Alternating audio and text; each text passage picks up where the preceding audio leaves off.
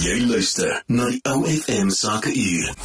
Vanaand op die OFM Sakeuur het ek vir Ilze Strydom, die direkteur van familiereg by PH-prokureurs, en ons gesels vandag bietjie oor die landmerkuitspraak van die Gautengse hooggereg uit te pak wat ouerskapverlof in Suid-Afrika opgeskit het. Dankie dat jy ingekom het, Ilze. Kom ons doen 'n opknapping oor die saak wat gelei het tot hierdie landmerkuitspraak, waarin afdelings van die basiese diensvoorwaardes en die werkloosheidsversekeringsfondswette ongrondwetlik verklaar is. Wie was die aansoekers en hoekom het hulle die bestaande ouerskapverlof bepalings betwis? Baie dankie eerstens dat julle my hier het. Dit is my baie lekker om hier te wees. Goed, die beginpunt is die aansoekers in die aansoek was 'n meneer en mevrou van Wyk. Is 'n getroude paartjie en hulle het die hof genader en vir die hof in 'n baie kort in 'n neutedop gesê dat die bepalings van die twee wette, en ek gaan fokus in die gesprek maar meer op die wet op basiese diensvoorwaardes, want die werkloosheidsversekeringsfondswet volg maar soort van op dit wat toegepas word, is ongrondwetlik, aangesien dit nie voorsiening maak vir 'n afwyking van watter party of watter ouer in saak waar daar 'n kindjie gebore is, geregtig is om 4 maande kraamverlof te vat nie. Dis die kort basis daar.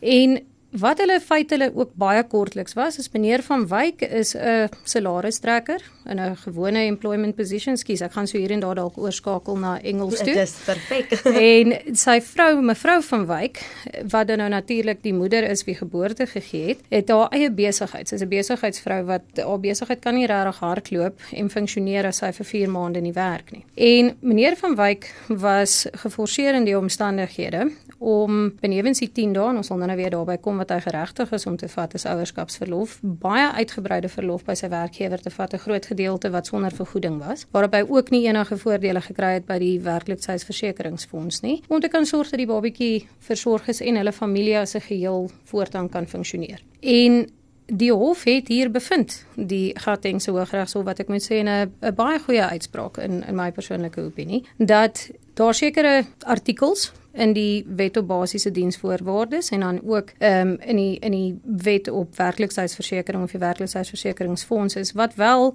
nie saam met die konstitusie werk en eintlik maar kan ons sê ongrondwetlik in layman's terms. Hulle, die woorde wat mense gebruik in Engels is it's inconsistent met die grondwet en dat dit aangepas moet word. Natuurlik. Ja, nou dis die basis waarop dit gaan. Ek dink wat wel belangrik is net vir die luisteraars om sommer te weet voordat ons verder gaan met die gesprek. Hierdie is nog nie wet nie. Die wysigings waar ons nou gaan gesprek voer is nog nie in plek nie.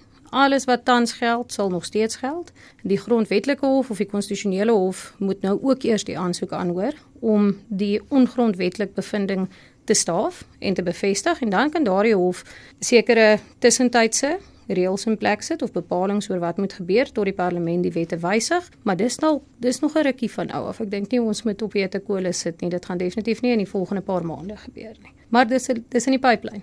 Okay, nou ek dink my grootste vraag op die oomblik is, die uitspraak is dus dat enige ouer geregtig is aan die 4 maande ouerskapverlof. Hoe sal dit tussen ouers uitgedeel word? Goed.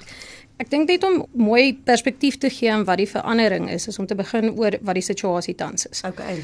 Ek dink ons almal weet in Suid-Afrika is hier in die laaste paar jare oor 'n tydperk 'n groot verskil in wat gesien word as 'n familie en wat gesien word as 'n gesin. Natuurlik. Die hedendaagse samestelling familie het verskriklik verander. Ons sit nie meer met families net waar jy 'n pa en 'n ma en kinders het nie. Daar's verskriklik baie families waar jy persone van dieselfde geslag het wat ouers is van kinders, persone wat nie hulle eie kinders kan verwek nie, wat gebruik maak van aannemings of van surrogaatskappe. En al daai persone word gelukkig in die wet soos dit tans staan in elk geval die geleentheid gebied om die babatjie te kan versorg. Maar die regte wat aan hulle toegeken is teenoor die regte wat toegeken word aan jou gewone familieopset waar jy 'n ma en 'n pa en 'n kind het, verskil verskriklik van mekaar. Ewen in omstandighede waar jy 2 vrouens byvoorbeeld het 'n baie beter opsie ten opsigte van kraamverlof soos dit in die huidige wette staan. Nou, die huidige situasie, om dit vinnig te verduidelik, is as jy 'n ma is van 'n kind wat gebore word en jy is die persoon wat geboorte skenk, is jy geregtig op 4 maande kraamverlof. Jy weet so, dis onbetaald, baie werkgewers gelukkig het daarom so 'n bietjie of jy weet hulp daarso en gee daarom 'n paar randjies vir die salaris. Die ander ouer is geregtig op 10 dae kraamverlof. Hulle noem dit volgens die wet ouerlike verlof. Okay. Wat in vroeër jare 3 dae was en is nou aangeskuif na 10 jaar of 10 dae toe. Dan in omstandighede waar 'n kind aangeneem word, is dit dat een van die ouers is geregtig op 10 weke se kraamverlof en die ander ouer ook die 10 dae. In omstandighede waar jy 'n kind verwek deur middel van surrogaatskap, geld presies dieselfde as wat dit is dan nou met aannemings waar die een party 10 weke kry, die ander ene 10 dae. Ook net daar met aannemings, dis net vir kinders jonger as 2. Nou, dit natuurlik kan mens dink skep 'n bietjie van 'n probleem as ons veral kyk nou hoe families saamgestel word deesdae. Jy weet die oudtydse samestelling van een van die ouers wat toe die wette geskryf is destyds mag gewoonlik die man was, is die broodwinner, hy werk, dis baie makliker of in sekere omstandighede wensliker, wat nog steeds so is, dat ma by die huis sou bly en die kinders grootmaak of jy weet 'n werk vat wat meer fleksibel is om daarvoor voorsiening te maak, maar dit het verander in vandag se wêreld. Ons kry baie meer mans wat by die huis bly en kinders oppas of almal dra gelyk by tot die gesamentlike inkomste van die huishouding en paas wat regtig net meer belangstel in hulle kinders se opvoeding en grootmaak en daar wees. Soos die wet tans staan het dit regtig dit moeilik gemaak, want een party met 4 maande kraamverlof of kan vat die ander party 10 dae. En dit het die hof bevind, kan hulle nie sien dat daar 'n werklike rede is wat nie diskriminerend van aard is om toe te pas nie.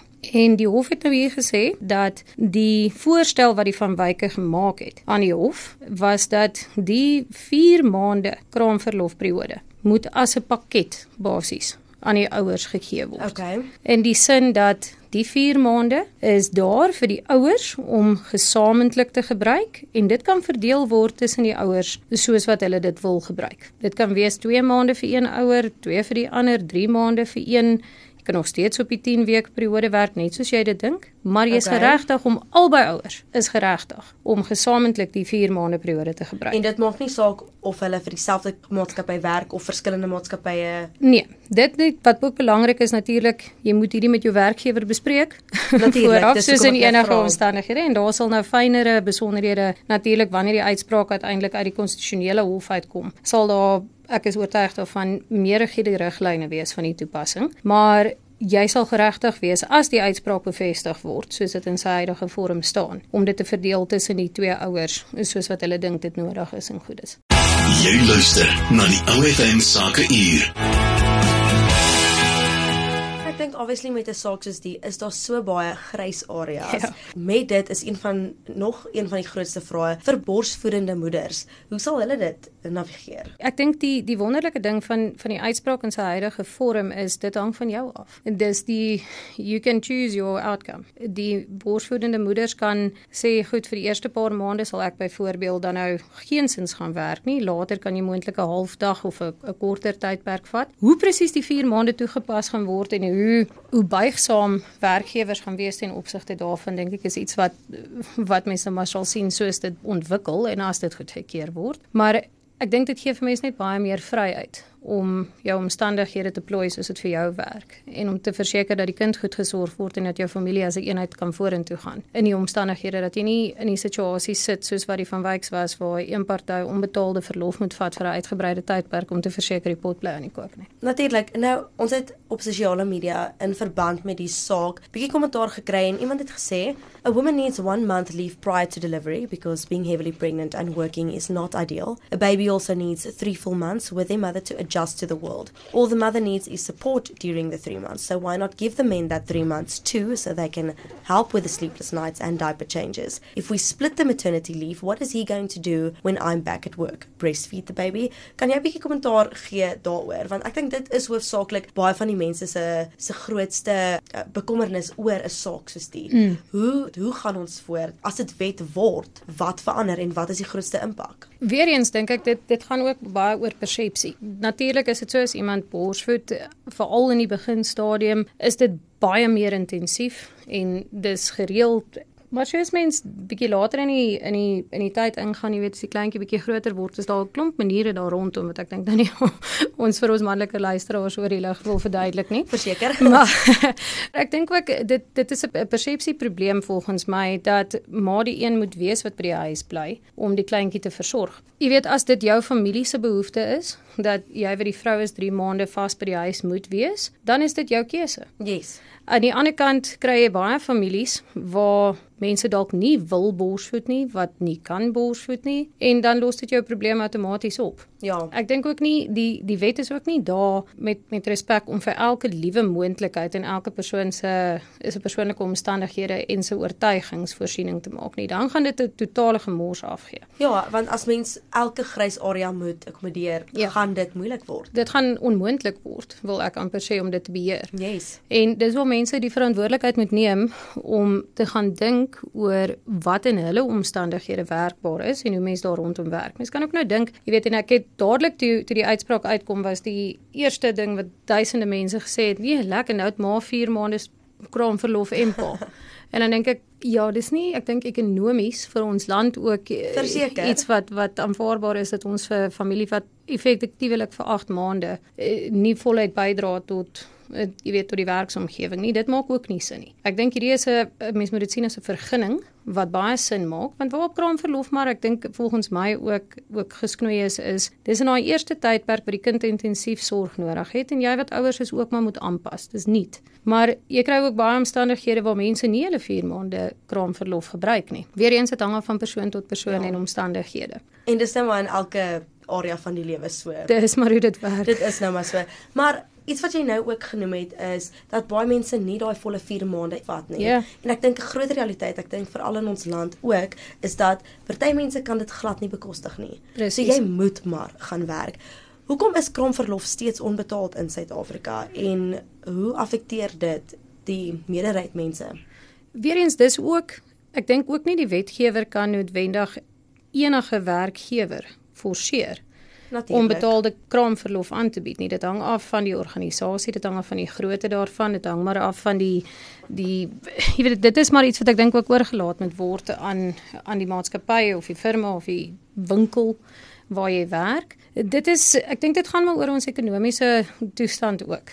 Jy is effektiewelik vir 4 maande nie by die werk nie. So die teendeel is seker, as jy nie daar bydra nie, hoef jy nie betaal te word nie. Ek dink daar is wel 'n groot beweging wat ek nou al in my persoonlike persepsie gesien het, dat baie werkgewers is meer toegeeflik ten opsigte daarvan om in sekere omstandighede wel 'n gedeelte van 'n salaris te sou betaal of vir 'n tydperk te betaal. Maar weer eens, ek dink nie die wetgewer kan vir elke werkgewer in die land vooruit sê, jy moet kraamverlof betaal voluit of teen 50% of wat ook al die situasie is. Want dit kan weer, as mens na die teendeel kyk na 'n totale ineenstorting van ons ekonomie, ongelukkig. Jy het nou gesê, die is nog nie wet nie. Nee. So, in verband met die saak, wat is die tydlyn wanneer dit dalk sal wet word? Wat is die moontlikheid dat dit sal wet word? Of is dit iets wat mens nog nie regtig kan sê nie?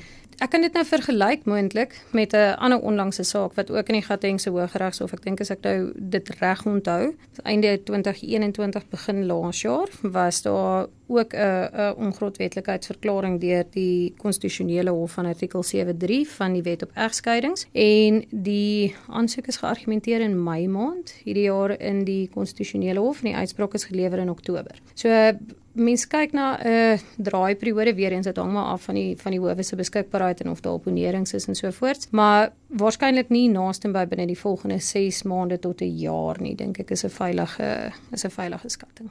Jy luister na die OFM Sakeuur.